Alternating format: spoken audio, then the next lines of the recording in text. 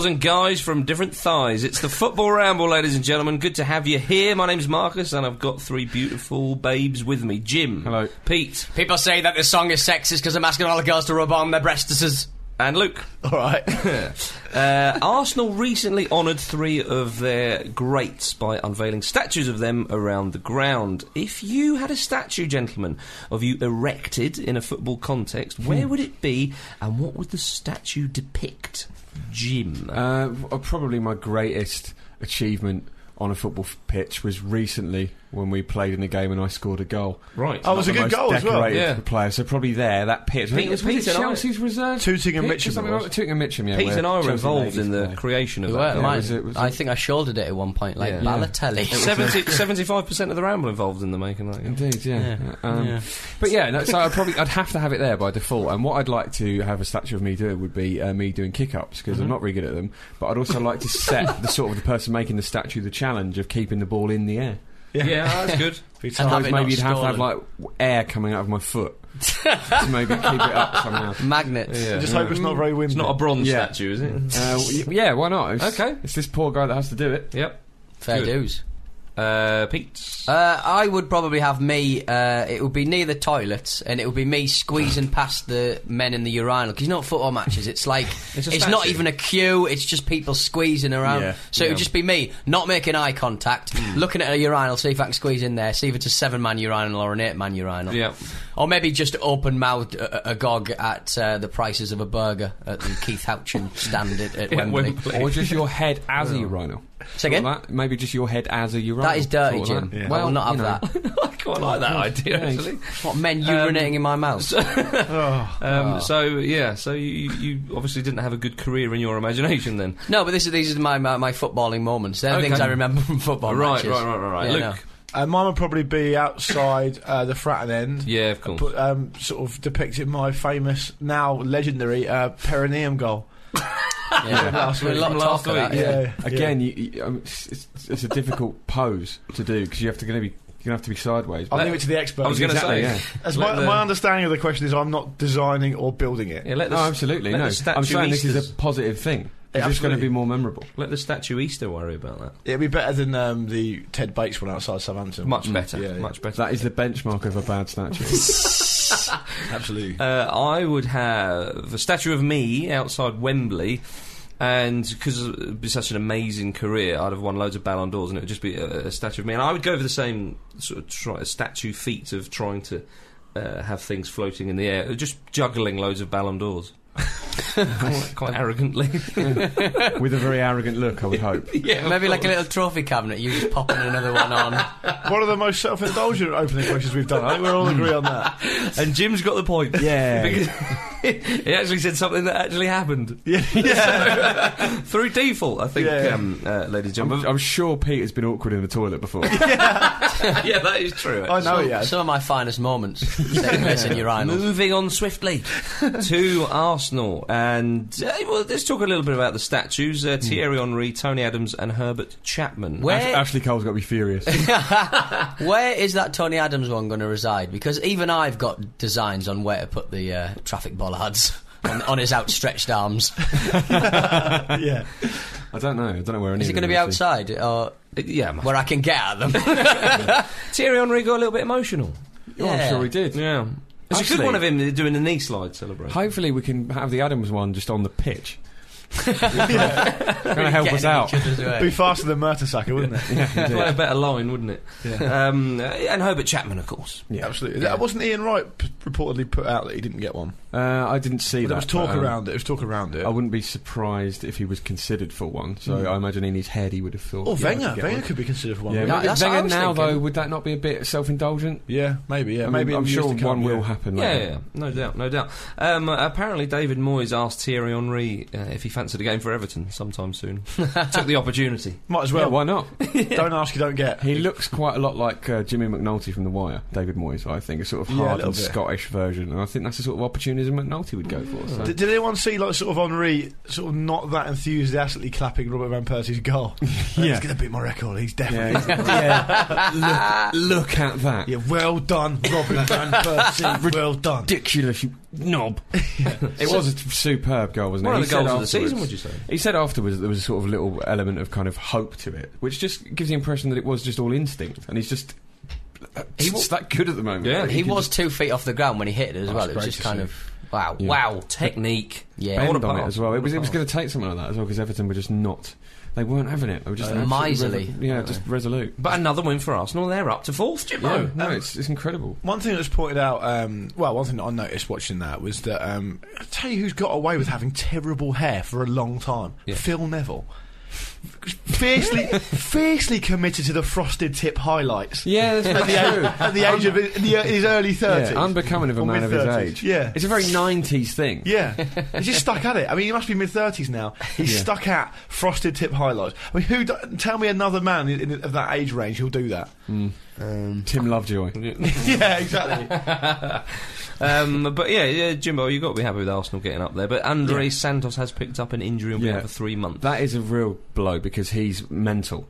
Which is as entertaining as it is good that he's actually, he put some really good performances in. He started to look really solid, looked like a really sort of good acquisition. I mean, I think Gibbs isn't going to be back anytime soon, so I imagine Vermaelen will probably play out there. And obviously, he's one of our best players, so we need him in his best position. But it is a shame. But yeah, what was most impressed about is the fact that it was a ground out win for Arsenal. Yes. There's always talk that the best teams win when they're not playing badly. When they are playing badly. Yeah. So we found a way to win, whereas before we would have just drawn that game or even screwed it up and lost it. And it's just the belief's obviously there. Yeah. Clearly, it does make such a difference. Managers talk about it all the time, but yeah, no, it's you just trust Arsenal again when you watch them. You're not as jittery, which I'm sure is.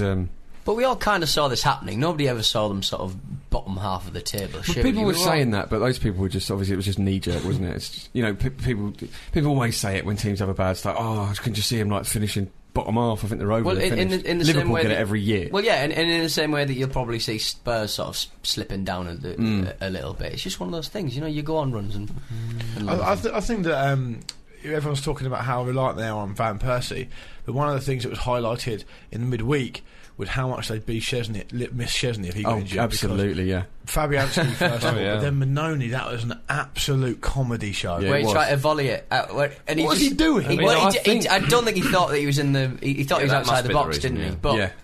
you should know whether you But- are. No, that. But no, he no. was comfortably. Because Comfortably, it was. yeah. It was about 3 or 4 feet inside his. He was so far inside the box, I thought he assumed it was a back pass. Yeah. That's what he could do. It was shaky all game, and Fabianski looked shaky beforehand as well. But it's very, very true. Yeah. And it's funnier because for Manoni, because he looks so hard. Yeah. Looks so Yeah. solid. Vito Manoni, Yeah. obviously hard. Yeah. Yeah, no, it's So they rely on Szczesny a lot, don't they? absolutely. But I mean, he is the number one now. It's nice to have that as well, and almost because it was a game that didn't matter.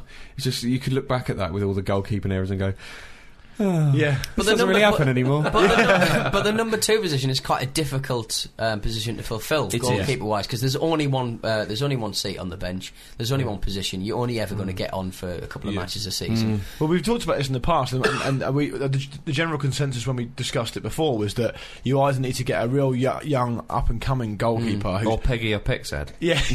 or a keeper who's a lot older, someone like a Kudachini, who's not that Yeah, bothered about that's that right, much, that's but he's right. a Or safe Ridge. They're player. hard to find. Right. Oh, Cooper. massively hard, Yeah. massively hard. Yeah, while we're on the subject of Arsenal as well, there's talk a couple of weeks ago now, but this is still kind of resonating a little with Wenger sort of saying he'd sort of discuss his future at the end of the season. A lot of people saying, "Oh, he's going to leave." In the same interview, he actually said, "I've never even considered leaving Arsenal."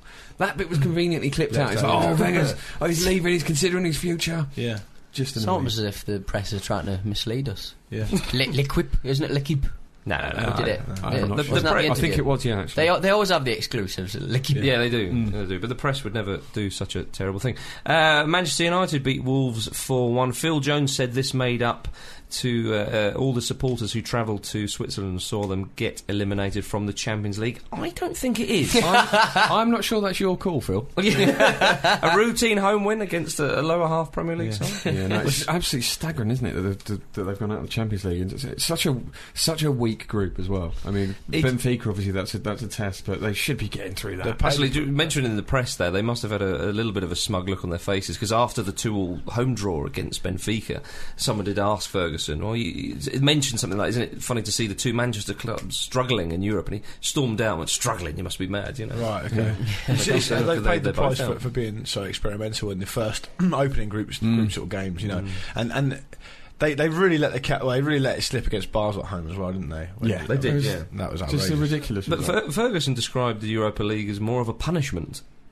Man United really boil my piss. They've already ruined the FA Cup for me. Right. You know, just deal with it. It's in the route to the Champions League. If you leave the Champions League early, you're going to go into the Europa League. Just piss off, Alex. I think Ferguson is dealing with it. I think he is sort of saying, well... Isn't it the only trophy he hasn't won? Might be. It seems really weird. But it's such a bad thing to denigrate. Evra was piping up as well. There's no point denigrating a cup that you... Evra said it was embarrassing to be in. I'm with them both. I think it is, but...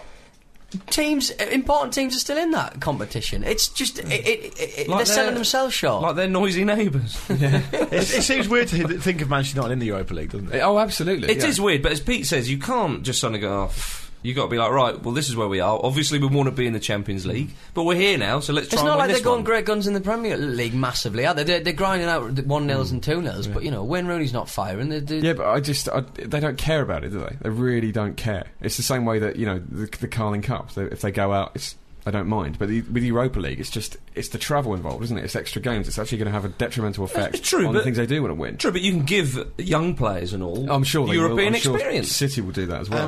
And that's invaluable, surely. Yeah, of course it is, yeah.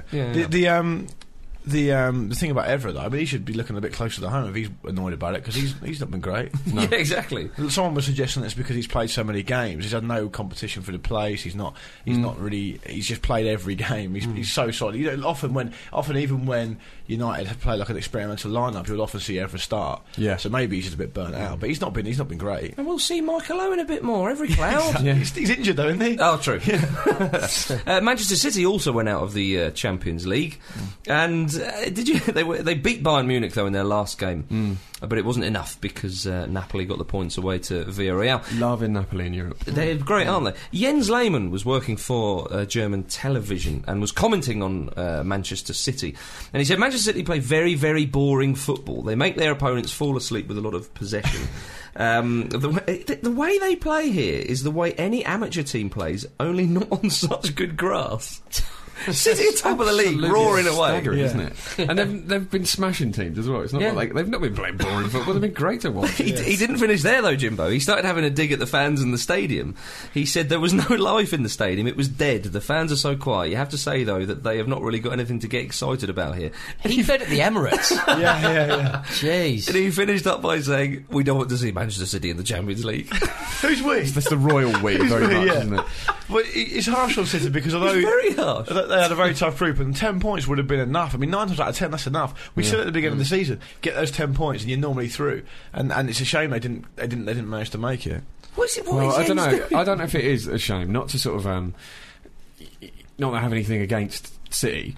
But I do think it's kind of an encouraging thing that they've not been able to sort of buy a place in the last 16. European football is still difficult enough that a young some kind of new side, even with sort of very expensively assembled stars, will still find it difficult because the standard is so high. We see it every year. When it gets to the knockout stages, the football is just incredible. And a lot of people say it's better than the World Cup, and I just think it is a good thing for the soul of the game that they're going to have to work a little bit harder because they'll be back. You know, it's an interesting group in a lot of ways because you had City, who were first timers, Napoli, who obviously were as well, and you had the experience of Villarreal, who had fallen from grace quite dramatically. But it just seemed to be that Napoli adapted a little bit more quickly to Champions League football, and Man City's undoing was, in a way, their opening game when they didn't beat Napoli at home, and that's come back to haunt them really. It shows you how fine the margins can be. Groups. If you get a group where the teams are quite well balanced.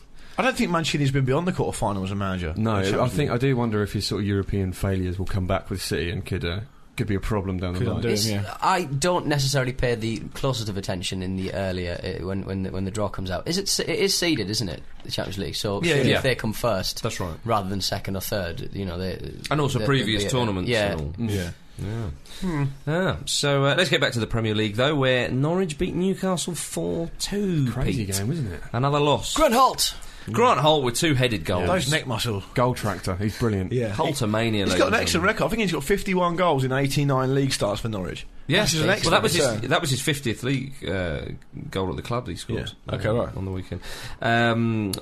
And Morrison with a header as well. Yeah. They are two hard men, aren't But they? very That is a slow. very tough forward I mean, line. they were mainly from set pieces, and Yeah. you know, we didn't have a centre back. They put Perch and, and Simpson in, which was weird because you know, and we had 2 right backs at left back and right back. It was such a mess, and weirdly, he didn't bring Kadar in. It must be a situation where Pardew doesn't fancy him. We just don't have any centre backs. Hopefully, Colaccini's going to be back for next weekend. I think Lambert and Norwich deserve a lot of credit because Lambert obviously set them up and said, "Look, they're going to have shortages at the back. Let's just bombard them." Yeah, and they did absolutely. that. And we didn't get out of our 18-yard box for like a good 20-minute spell. And Houlihan's goal was brilliant because he didn't even know it happened.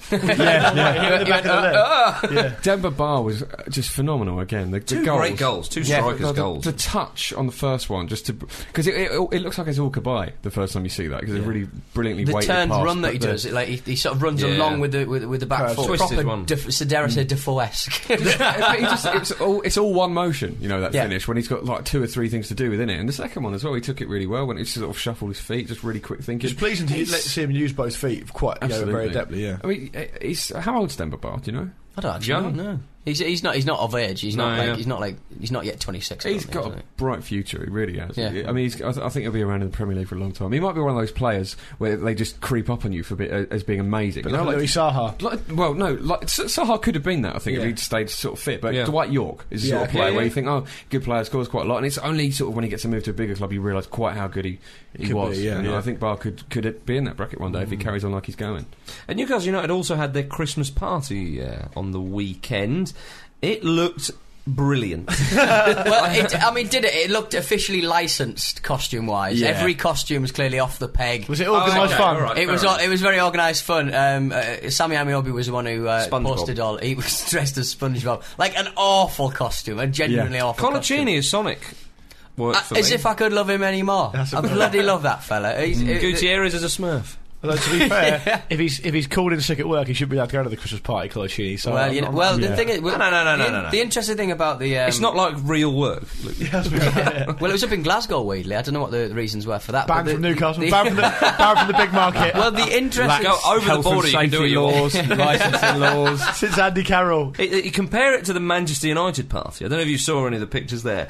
That looked one dull affair. Did it? It really did. The only thing scraped to 1-0. The only thing that apparently seemed worth reporting on was Phil Jones sung "Angels" by Robbie Williams with like a karaoke band. That sounds dreadful. That does sound horrendous. And Ryan Giggs' wife turned up, which would have definitely spoiled his evening. Oh, for fuck. Sorry, ladies, I'll have to say cheerio. Or do I? But yes, back in the Premier League though, Stoke 2, Spurs 1. Spurs on the end of some very poor refereeing decisions. It was funny though. And Sir Chris Hoy on the end of some awful abuse. That's right, Unwarranted. Scottish cyclist Chris Hoy being confused with referee Chris Foy. Oh God! I take it this was Twitter one as well. letter means so much. You know. But Harry Redknapp did say, "I never go and speak to referees after the game. I accept defeat and have never complained about refereeing decisions in 30 years of managing. Never." All the things Harry claims not to do, he does. You wonder what he actually does do. Like by his book, he doesn't do anything. Yeah. What have you been doing? Just sitting around. Yeah. Definitely not looking at other people's players. I've been floating in a colourless gel for the last 12 hours, doing nothing. Where'd you get the gel? Oh well, the chairman sorts that out. The chairman pumps my chamber full of colourless gel. Yeah. What have you been doing this week, Harry? Definitely paying my taxes. Definitely not rolling my windows down and giving impromptu interviews, thanks. If Redknapp goes to court okay, so Mr. Redknapp, you know, you swear to tell the truth, the whole truth, nothing but the truth. Can you confirm your name? Well, my chairman deals with all that. So probably best to speak to him about it. He should just wear a little badge that, you know, one of those like little Hi, I'm Harry. pads. Yeah, or just saying, "Hi, I'm Harry," and the chairman deals with all that, because that's all he bloody says. He's on Sky Sports so much and he never never stops talking about nothing because he has no opinion. He's like, unless the chairman's like a sort of imaginary friend in his head. Maybe it's like a Tyler Durden situation. Yeah, allows him to get away with all the bad shit. The chairman comes out at night, doesn't file his taxes properly, taps up players. Hello, who's there? It's the chairman. Oh, Harry, come on. Oh, I'm a lovely little chairman. No. F off, he's a football manager. Yeah. Right. But while we're talking about Stoke, though, good win for them. They have given a trial to a chap called Enoch Balotelli. Mario's brother, 19-year-old Enoch. He made his debut in a reserves game against Burton Albion, and apparently showed the bit of skill and I hope they become the new Wallace brothers. That'd be amazing. They've easily got the potential to do that. For me, it's Hartlepool United's Corner Hislop, brother of Shaka Hislop, all over again. All over again, He has been training with Stoke's youth team for a few weeks, and Dave Cavan, the academy coach, said he's a good boy, a bit raw. We'll see how things go. Yeah, heard that before. Trying to eat him. But what did you boys think? Just going back to the Stoke Spurs game, what did you boys think of the decision? Because I haven't actually seen it. Absolutely shocking. One of them was Ryan Shawcross on the line. The ball came off his elbow. I mean. It was pretty blatant. And was that the one where Adebayor was offside after that one? Yes, and then Adebayor was sort of play carried on. Adebayor was clearly onside. He put it away. That was disallowed. So there's a penalty shout and a goal, wrongly disallowed goal in one incident there. And then not long after that, Dean Whitehead he made a save just in the area. I mean, you could argue he didn't really know what was happening, but at the same time it was an instinctive good save, if that was the case. It hit his arms twice, and it's shocking really because I mean the reason it's so annoying from Spurs' point of view is because they've on such a good run. They've got a game in hand, they're right up there, and that could completely deflate them. Absolutely, yeah. And Foy, I believe, was the manager that Vias Boas got fined about the Chelsea QPR game, wasn't he? One or two dodgy decisions there, perhaps. So it's you wonder whether he's going to be under the spotlight for you after this. Well, it went the other way round the other season. I forget the exact circumstances, but I think Spurs got some sort of fortunate decisions going their way against Stoke. So same ref. Oh right. What exactly has Scott Parker got over the press? Because they're absolutely loving him at the moment. And for me, he's so English. He's got black boots, shirt tucked in, side parting, pulls his socks up. But he's not. For me, he's played even better for Newcastle and West Ham. And you know, I'm not going to say north-south bias, bias. In fairness, he was player of the season last season, so you can agree. What I would say to that is when he was playing for West Ham, he never got that much press, and he did. He got loads. Back end he did. They were a one-man team. Yeah, but the Football Writers Player of the Season is decided sort of February, March time. So that's when he started really getting it. But what gets me is that everyone's totally. But there was no backlash about the press when he never went to the World Cup, was there? Because if he was so loved that they would have gone absolutely mental. Yeah, and they should have done. That was a summer before, though. Yeah, there was a summer before. So I'm saying not all his time at West Ham he was like that. But I think this season he's been brilliant for England. You can't deny. Yeah, but he has made a difference. He has made a difference to Spurs. He was behind Jermaine Jenas for England when he was at Newcastle and Jenas was at Spurs. Not his fault. That was wrong. And that was incorrect. I just don't understand. I've seen him play so well for other teams, and I've not seen him play quite so well for Tottenham, and I don't understand why. Well, I completely disagree with that. I think he's been excellent for Spurs. Same. I think he's been good, but I think he's played better for West Ham and Newcastle for me. The North hate the South, don't they? I jest, of course. Cockney Mafia, innit? But let's go to the North, or the Midlands at least, where West Brom. Not the North. That's specifically offensive. Not the North. I'm offended if it's for Midlands. I just said the Midlands at least. West Brom is very much in the Midlands. Yeah, I'm saying. Well, exactly. It's not in the North, is it? Okay, well let's go to the Midlands then, where West Brom lost at home to Wigan, a team from nearly the north. Is there some sort of Premier League clause where Ray Hodgson now has to be sacked? Roy Hodgson. Well, yes, because that's what happened with Sunderland. But we said a few weeks ago, if you lose at home to Wigan, you'll probably be sacked. Which was sacked. So Roy Hodgson might be sacked now. True, yeah. Moses with a lovely goal. Great finish. Lovely. He had a few goes at it, to be fair. Yeah. About 50-odd shots about scoring. He had so little time to get that shot away as well, and he just proper curled it. Nice. Yeah, he did. Nice. It's good to see something, sort of a moment of magic from him, because we heard so much about him that he had all this potential, and it was a nuisance all day from us. I can remember when he signed for Wigan from Palace, and we were all sort of debating whether we thought it was a good decision or not. on one hand it was a good decision because he'll probably play a lot more because there was loads of other clubs in for him. Yeah, big clubs as well. But in a way, it's almost a little bit of a shame that he's not playing with the greatest respect to Wigan. He's not playing with superb players every week, so you don't know whether he's going to get development from that point of view. But he's a very, very good athlete, a strong boy as well, and he's obviously not afraid to have a shot and stuff. So we'll be good to see what happens to him, because if we can get relegated, he'll move on. I expect. But that's fantastic with 2 away wins on the bounce. This is how we can do it, isn't it? They just put these little runs together on the sly and just stay up like a barnacle, as we've explained before. Do you reckon they'll stay up this season, then? They're just unkillable. Maybe they will. I don't know. I mean, sooner or later you think they will go down, but they've got more staying power they've got more experience of having to have that staying power than a lot of the other teams down there. Right, well, let's go there to the Championship, where Southampton dropped points again. They were quite fortunate to get a point against Blackpool at home with a 90th minute equaliser. They're doing a Forest from last season. They are. They really are. One of the strangest pieces of commentary I've ever heard was on the BBC website, highlights of this game as well. I'm sure we can post a link to it somewhere. Well, I forget who the commentator was, but Ricky Lambert scored the opening goal, and then sort of just out of nowhere he kind of becomes like a sort of Rasta MC, just going, Ricky Lambert, celebrate! He goes, and Southampton score, and they're off, and Ricky Lambert, celebrate!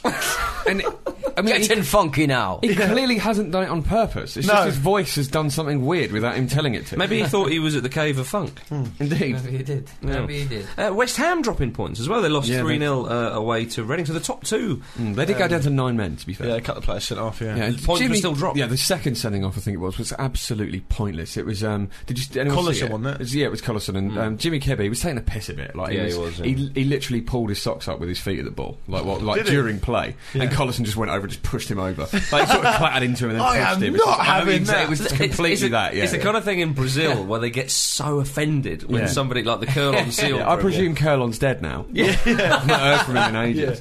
It's funny how because Collison's he had a really, really promising sort of start to his career and got that bad injury. Don't know if he's really been the same since then.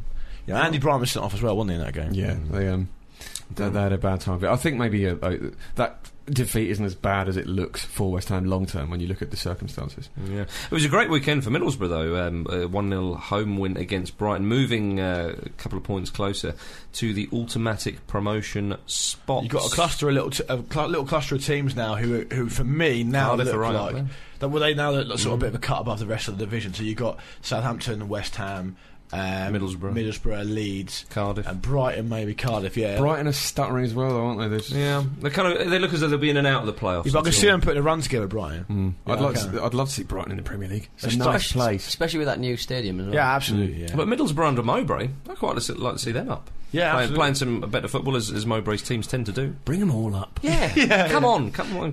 A great win for Ipswich away to Barnsley, 5-3. Paul Jewell's men with an Paul Jewell. Isn't that a video? Isn't that a video online somewhere? Moving swiftly on. Yeah. What a slip of the. Well, anyway, Arsenal-esque win, 5-3 away. Great win for the Tractor Boys. Desperately need the points. So well done to them. In League One, Huddersfield, of course, recently broke the league Football League record with their 43-game unbeaten run. It lost 2 games on the bounce. Same happened to Arsenal when they lost their 49-game unbeaten run. Yeah. So maybe I think it's the pressure coming off. I just think it's Lee Clark watching what Newcastle are doing. Well, they lost away to Charlton the other week, which is a tricky one. Charlton obviously top of the league, but they also lost at home to mid-table Bournemouth, and they've slipped to 4th place. MK Dons a point ahead of them, and Megson and Sheffield Wednesday have gone into 2nd place. Well, that's the nice little fact is that when Gary Megson was sacked from Bolton, I believe he got 19 points from his last 20 games. The Megson pointometer wasn't very kind. But he got 19 from 20 games and then was sacked. Now Aaron Corr's got 9 points from 20 games. Ooh. Yeah. And Megson's going great guns at Wednesday. They're doing well. They play off the big man a lot Wednesday. Yep. They'll lump it up to the big man up front, and it's not great to watch, as you would probably imagine. Is it not Joga Benito? He'll suckle the joy out of it, but you'll get results, and he'll probably get them out of division in a similar way to Allardyce playing negative tactics even at home. We'll still probably get them promoted, you know. Well, now we go to the SPL, where Rangers beat Hibs 2-0 away from home. Jelavic with a brace. I watched this game, and Craig Burley had a very odd rant. I meant to ask you about that. What did he say? Very strange, because one of the Rangers players got fouled. Edu fouled one of the Hibs players. Yeah. it was probably a fair tackle, but it was a nothing incident. It never led to anything. It wasn't like a free kick on the edge of the box. It certainly wasn't a penalty. Nothing like that. And Craig Burley just sort of said, well, it's a decent challenge, and the referee gives it a foul, and you wonder why people get frustrated. And then he just went, yeah, I bet all his mates are refs, aren't they? Imagine having a day out with them, that would be a barrel of laughs, wouldn't it? And then he went, what do they do of an evening? Go for a bit of dinner, get the whistles out, have a little blow. Wow. Craig Burley is Michael Douglas from Falling. Yeah. It was so, I was sitting there. I rewound it about 5 times just to actually make sure he said that. God. It was so strange. So strange. And then he said, very pretentious, aren't they, referees? With their whistles and their dinners. Oh, look at you with your whistle and your black outfit. What does he do of an evening? Yeah, exactly. Ketamine in a disco. Yeah. So very, very strange. Oh dear, oh dear. Celtic, though, kept the pressure up with Rangers with a 1-0 home win against Hearts. So who's in the title race for the season? Rangers, Celtic. Well, Motherwell beat High Flying St Johnstone. Yeah, Rangers and Celtic. And you can never write off Aberdeen. The Celtic goal was an absolute just beauty of a goal. It's just from a sort of like almost like a free kick, you know, when players just have no kind of like back to it. I forget the guy's name. I think it was a defender as well. Just absolutely battered it into the top corner. Go to the wire, that one. It'll definitely be one of 3 in Scotland. It won't be Aberdeen, put it that way. In La Liga, we had the big one, El Clasico. Which is Spanish for the classic. It is. Just to clear that up once and for all. Don't ever say this is not an educational show. Real Madrid won, Barcelona 3. Xavi Hernandez said, we were very superior. You've got to wonder what Mourinho's got to do, because...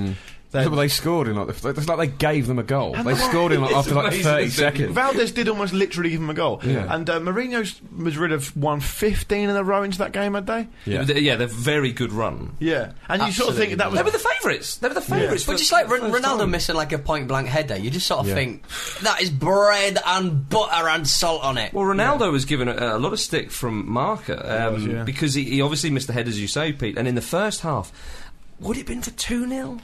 Well, certainly been for 2-1 or 2-0. He shot it wide when perhaps he could have put someone in. But he's got a bit about him like that, and it does very, very often come down to. Remember, Messi made a difference a while back in a sort of very attritional game. And you often think if it came down, if they both work very hard, they're really fit teams and they can run all day. If it just comes down to the standout player in their team, you'd back Messi over Ronaldo because he makes the right decisions. It's the decision making. We've said it before. We've said like a million times how many times that Ronaldo tries to just do everything himself. And it's just, he did that for United in the Champions League final. That's right. Yes, and he completely ruined it for them in Rome when you guys went to the game. And it was his last sort of swan song at United, wasn't it? Pretty much. And it's maybe harsh to say ruined it for them because Barcelona it was shooting from 40 yards out. But he nullified himself. Basically, he took his own ability out of the game by just trying to do everything with it and just not bringing his teammates into it. It was like Barcelona against Man United featuring Cristiano Ronaldo. It was. No, you're absolutely right. That's right. Well, Marca, as I say, were very harsh to Ronaldo. They're saying, the club are going to have to bribe him so that he behaves like a footballer and not a child, and suggesting that he's thinking of the Ballon d'Or rather than passing to his teammates. Well, Messi was quite lucky to not be sent off in that game.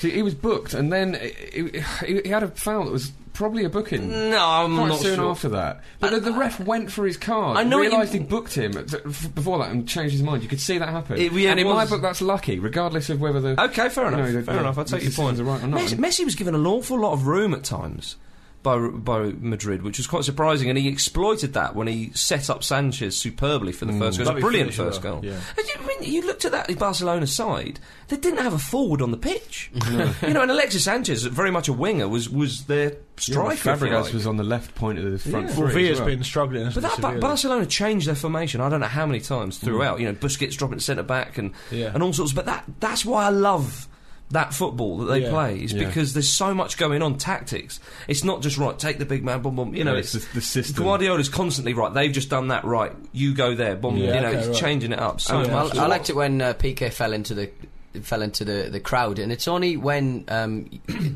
footballers get measured against members of the crowd when you realise how big they are. Piqué, he looked like, I don't know, Yeah. He looked like a big man. Yeah. He's a big fella. I've interviewed Vince on Company. He's absolutely terrifying.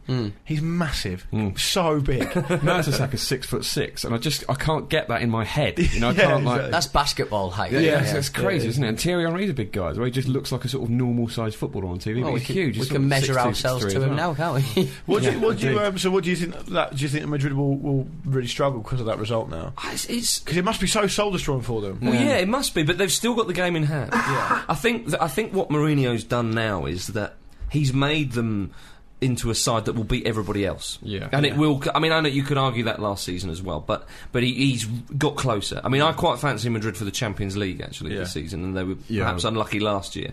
But the one thing that I was maybe going to suggest, and it's far easier said than done, when you've got a player like Messi. I know he roams all over the place, but I'd be tempted. Do a Keown on him. Well, yeah, put Pepe on him. Yeah, man. But Pepe tried that, kicked the absolute shit out of him, and he got sent off, didn't he? But that's right. That was on Villa that he got sent off for, wasn't it? But he did a job on him. So many yellow cards in that match. Well, that was the Champions League last season. Yeah. And it was only when Pepe got sent off did Messi then have the room and then score the 2 goals. But I wonder if Pepe's got the discipline or not. And if you take Messi out of it, there's still exceptional individuals in that team. And what I think is really impressive about Barcelona in the way they keep regenerating, because it feels like this is the same side since the one that won the Champions League in 2009. Just feels like they've tweaked it here and there, and it's fundamentally the same one. But you look at the players, absolutely not. You look at the players that scored in El Clasico. I mean, Xavi's goal was a bit of a freak one as well. But it's Sanchez and Fabregas. It's the players they brought in. They've just slotted in immediately, and the system's doing its job. And Real's got Diarra, so enjoyable. Exactly. Elsewhere though, in La Liga, Valencia had the chance to move closer to the top 2, but they lost away to Betis. Whatever curse is on La Liga means that no team will be able to do that. You won't be able to bridge that gap. Right. But it was they playing away in Seville against Betis, and 2 injury time goals from Real Betis, and it was great scenes. You know, when they were surprised to equalise, because they're not doing that well, Betis, and they certainly wouldn't have expected to beat Valencia. And then when the second went in, it was one of those games where people were like, "Oh, I'm so glad I was there," and off they went. Now we will finish up by going to Romania. In the land of the ridiculous football owner, they have had a poll to see who is the most popular male celebrity in the country. Guess who won? Bacali. He did indeed. Worryingly, Bacali. The man's politics are questionable at best. In his head, that means he's president now. Yeah. I don't want to see what that man's got in his dungeon.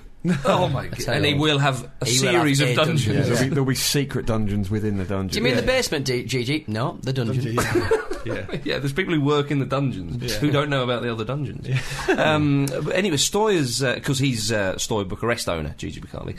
Now, their rivals Dynamo were a bit cheeky to old Gigi recently, as they put images of him surrounded by sheep on their big screen at their ground. This is because Bacali was a shepherd before becoming a filthy rich football club owner. And Bacali... How do you make that leap? There's money in wool, Jim. Well, it wasn't for Woolworths, though, was it? Now, Bacali was none too pleased about this, as you can imagine, and he responded by saying, "You know who owns Dynamo? A communist gypsy and a man who sleeps with men. Yeah, sure, I was a shepherd. I milked the sheep. I like the sheep. Get over it. I'd rather milk sheep than do men." If you sort of cut that down, communist, gypsy, and a gay man, not really insults. Yeah, exactly. In the West, it seems. One's a political stance, one's sexual orientation, and the other one's perhaps ethnicity. Yeah. So he's being horrifically offensive across the board. One thing I will say is and I maintain on one perverse level, my admiration for the amount of maximum offence caused in the littlest time possible. Yeah, it's very efficient. Very concise. Well, it's not like a Tory MP going on a stag do or something and finding himself in, a compromising situation. It is like, fuck off, everyone. Maybe that's why he's so popular. He's so entertaining. He's Jeremy Clarkson, Mark. He is. Well, the Dynamo owner replied by saying, "I'm totally heterosexual." He sounds like an American I'm totally heterosexual, doesn't he? Up next on MTV, I'm totally heterosexual. Yeah. And no music, ever. Isn't that a fella called Dragos? It sounds like he's in Game of Thrones or something. It's a good name. I think twice about insulting a man called Dragos. Gaygos. Good one, Jimbo. And now it's time for Going for Gold. Going for gold. Gold. Oh, it's going for gold. People. Luke's running ahead with the points in tow. I won last week because all three are idiots and that.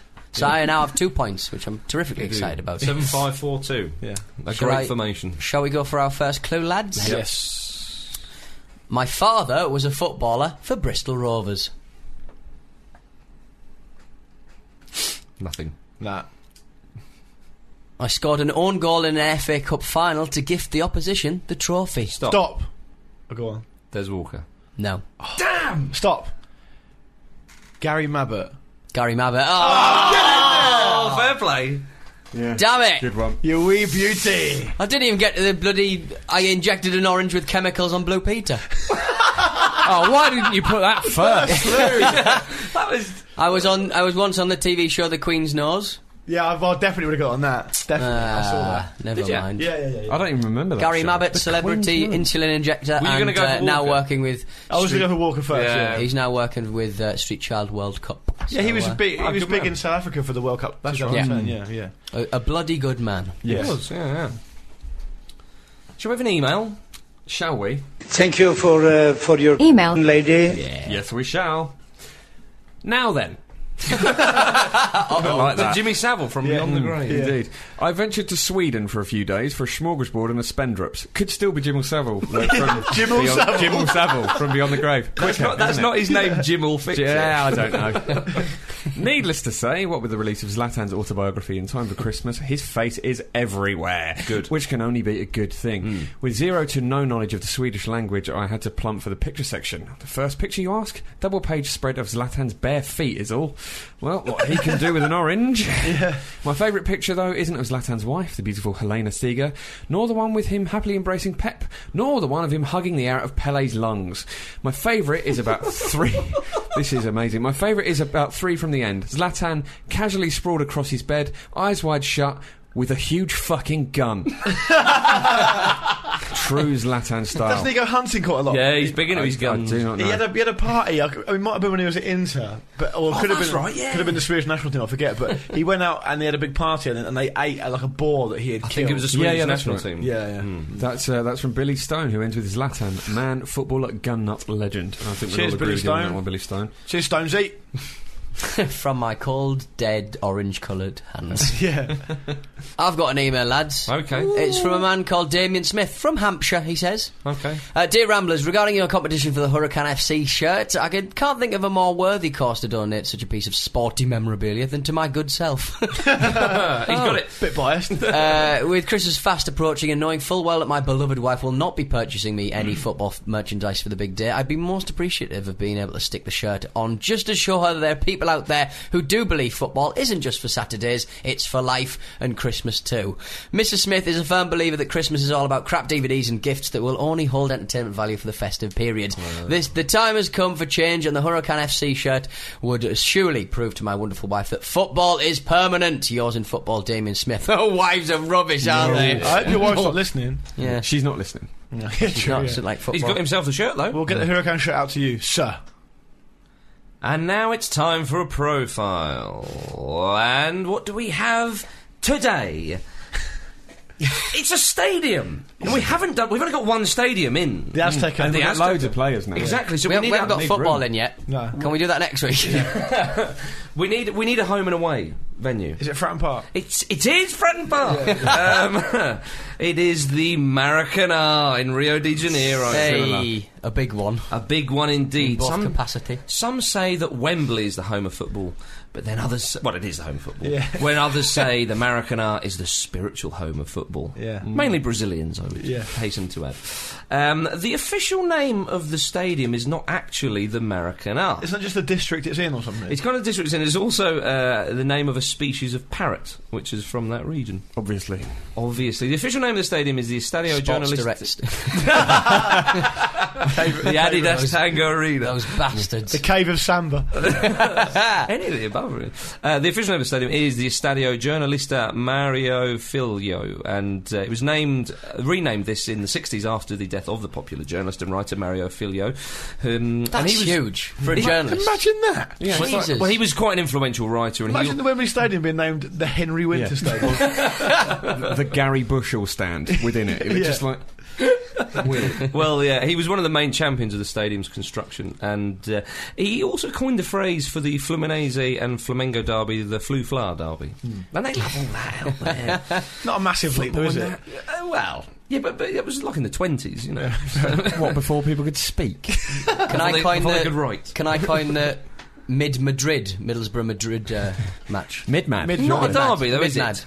Well, if they're playing Europe, mid-Mad. And it's fiercely contested. Well, maybe in the future there could be something in that. Move on. Back to the Maracana. The largest stadium in South America regularly hosts matches involving the big four teams in Rio de Janeiro: Botafogo, Flamengo, Fluminense and Vasco. That would be brilliant. Could you imagine if like Arsenal, Chelsea, Spurs and West Ham all shared a stadium? Well, it's not so much sharing. They all played at Wembley. They often play there in the Rio State. Let's not revisit Arsenal playing at the National Stadium again.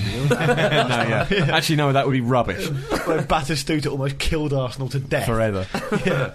Anyway, the first match ever played at the stadium was on June 16th, 1950. 17 years before the Summer of Love. Yeah. That was the World Cup, wasn't it? Well, it was just before the World Cup, actually. But you're right in saying... it was open for the 1950 World Cup. He's effectively wrong in saying that. Well, no, the first competitive match was the 1950 World Cup. And that was a game between a Rio All-Stars team and a Sao Paulo All-Stars team, with DWOF inductee Didi scoring the first ever goal at the stadium in a 3-1 win for the Rio All-Stars. But the stadium was really built as a showpiece for the 1950 World Cup finals hosted in Brazil. We have profiled this tournament. Didn't really pan out as I'd hoped. Well, we have profiled this tournament, so I implore you to go to the website and check that out. But nevertheless, Brazil built the stadium to be the biggest football stadium in the world, and they started working on it in 1948 with more than 10,000 men on the job. When the capacity... Sorry. You can't see what Luke's doing right now. When the capacity was completed, it was 43,000 more than the previous biggest football stadium, which I think was Hampden. I thought you were going to say they'd made 43,000 extra seats by accident. No, it's too small. It's not Wembley. Yeah, exactly. I think 43,000 extra people turned up by accident, though, on a number of occasions. Yeah. Now, when the Maracanã opened, a Brazilian newspaper said, "Today, Brazil has the biggest and best stadium in the world. Now we have a truly fantastic setting where the whole world can admire our sporting grandeur and prowess." Well, stadiums are a massive, massive deal in Brazil. Having a stadium in your neighbourhood that's big is a real point of pride for the whole community. And it's not something everyone has, is it? Yeah, satellite dish, stadium. No, but they do see it like that as sort of it is a point of local pride. So on a national level, that would be absolutely huge in Brazil, and you can see why they sort of have so much pride in the Maracanã. Especially back then, when you didn't have the mass media, so people would know less about them. But you've been there, haven't you? I have been there, yes. But the stadium, as we said, was built for the 1950 World Cup, and it didn't quite pan out. But the first match they did play at the stadium, a competitive one, they beat Mexico 4-0, and that was their opening game of the 1950 World Cup. And before the game, there was a 21-gun salute, and 5,000 pigeons were released. Nice. Did pigeons first, shots afterwards, right?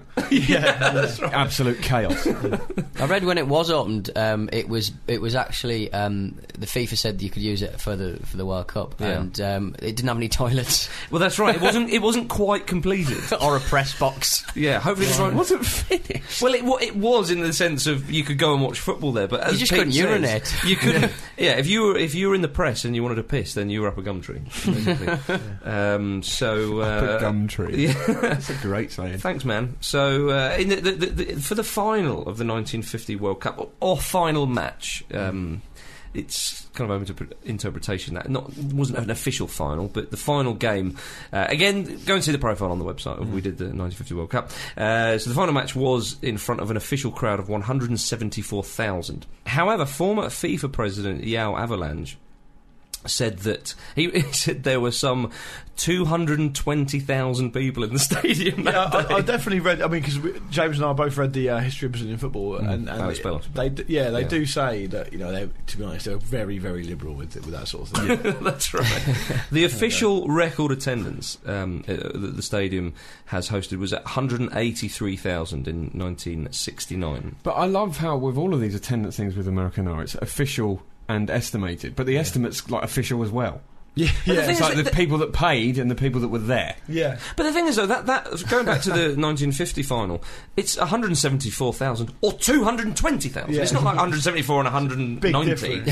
Which is still actually a massive goal as well. It's 1969 attendance. Is that when Pelé scored his 1,000th goal? I'm not sure if it was that particular one, but that was in 69. But that was in 69, yeah, when the Maracanã witnessed the alleged 1,000th goal of Pelé's career. Absolute chaos. Oh my god! Well, he was fouled in. I think it was Pelé who was fouled in the box, and he took the resulting penalty, putting it past the keeper. And then every journalist in Brazil ran on the pitch and mobbed him in the goal. Yeah. And they played against Vasco, didn't they? He scored that. All the press came on, started taking photos in the middle of the game, and then they just put him up on their shoulders, like carry him back to the centre circle. Well, he did a lap of honour, didn't he? In the middle of the game. In a game, and it turned out as well. I think he'd scored. They worked out. He scored his 1,000th goal at 3 games before that. Or something. No, 3 goals before that. Nice. The funny thing is, though, all this celebrating's going on. You watch the clip, and in your head you think, oh, they've just won the league. That was like the last game. Yeah. That was in the 34th minute.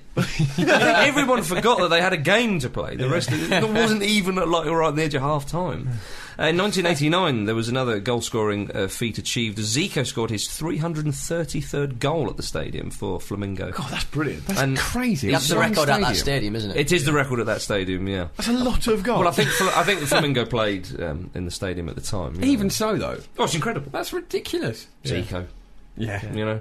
1983, when Garrincha died, his remains were brought to the stadium and thousands of fans came out and paid their respects to the Brazilian great. 1984, England visited Johnny Barnes, the American in a friendly match. Jean Bonnet. And we bloody won 2-0. 2-0, yeah. I think that's the only time we've beaten them. Do you know what the other one? No, I don't. Mark Hateley. Was it? Yeah. Yeah, but John Barnes with, I'd say, one of the greatest England goals ever. Yeah. Magnificent solo run, weaving through the Brazilian defence. How often do you say that? in Brazil. Yeah. Incredible. Never did it again. Will Phil Jones be doing that in 2014? Fingers crossed. Let's not answer that just yet. In 1992, there was a tragic accident at the Maracanã when a part of the upper stand collapsed and killed a number of supporters and injured a few. And this led to the stadium being converted into an all-seater, which of course reduced the capacity, but very much improved the safety. But the size of that, I mean, it says like an entire stand went, and only 3 people were killed. It's how the hell they got away with that? Yeah. What sort of state was it in when you visited it? Well, when I went there, it was it's in 2 tiers, and I think the current capacity is 82,000. Was it disrepair or was it? Well, the bottom tier was being done, right? So the top tier was all there, but it's a weird stadium. It goes back rather than up. Yeah, and so I don't think it's that tall for a stadium of such capacity compared to well, even like Wembley, it's quite tall, isn't it? Yeah. And it kind of goes back. You know, quite a long way away from the pitch. You are a little bit. Yeah, I mean, it's a special stadium. Yeah. Obviously, the history is just breathtaking. You know. But it was built a long time ago. You wouldn't want to put undue pressure by building up, and you know. Yeah, exactly. I think that's it. Yeah. Well, they are redeveloping it now, aren't they? Yeah, it's had a number of facelifts over the years, and even quite recently as well. Well, hence I was there only a few years ago. It's hosting a lot of sporting events coming up. It's got the Confederations Cup, the World Cup, the Olympics in Brazil as well. Yeah, that's right. Yeah. It also hosted the FIFA Club World Cup.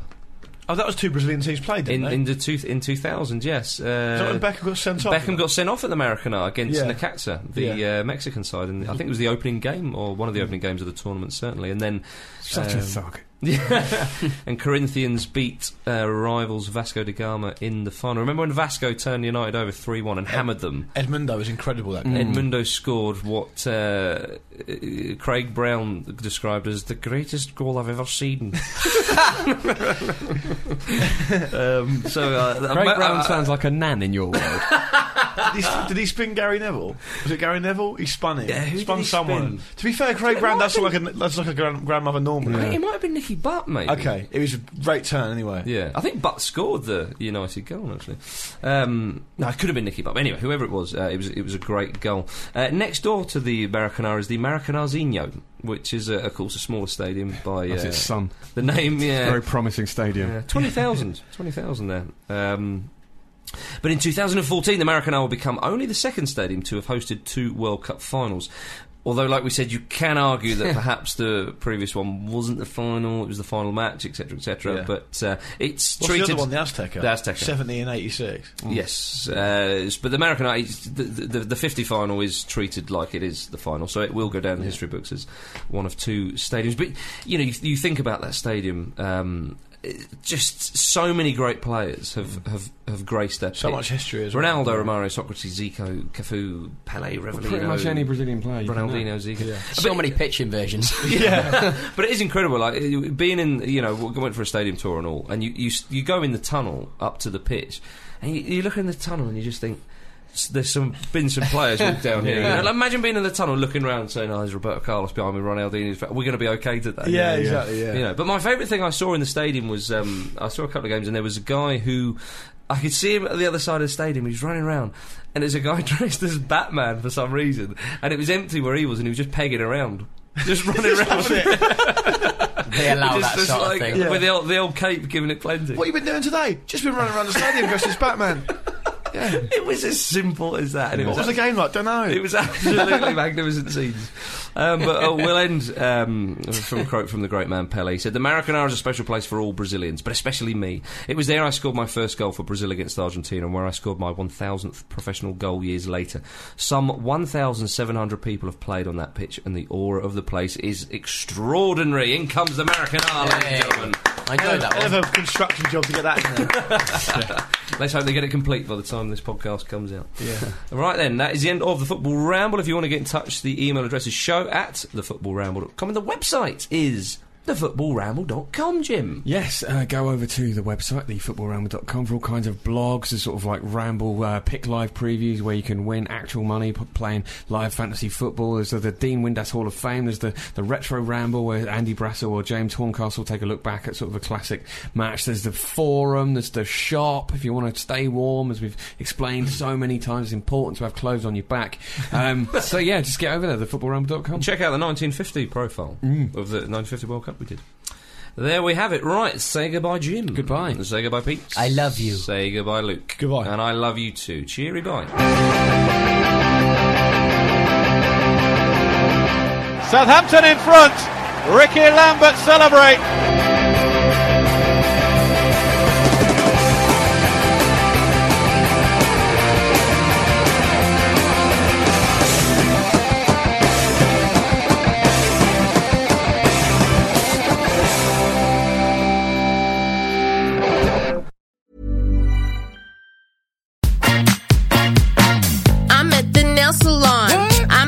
Grocery store. I'm at the Combination Nail Salon and Grocery Store. Wait, she's at the nail salon and the grocery store?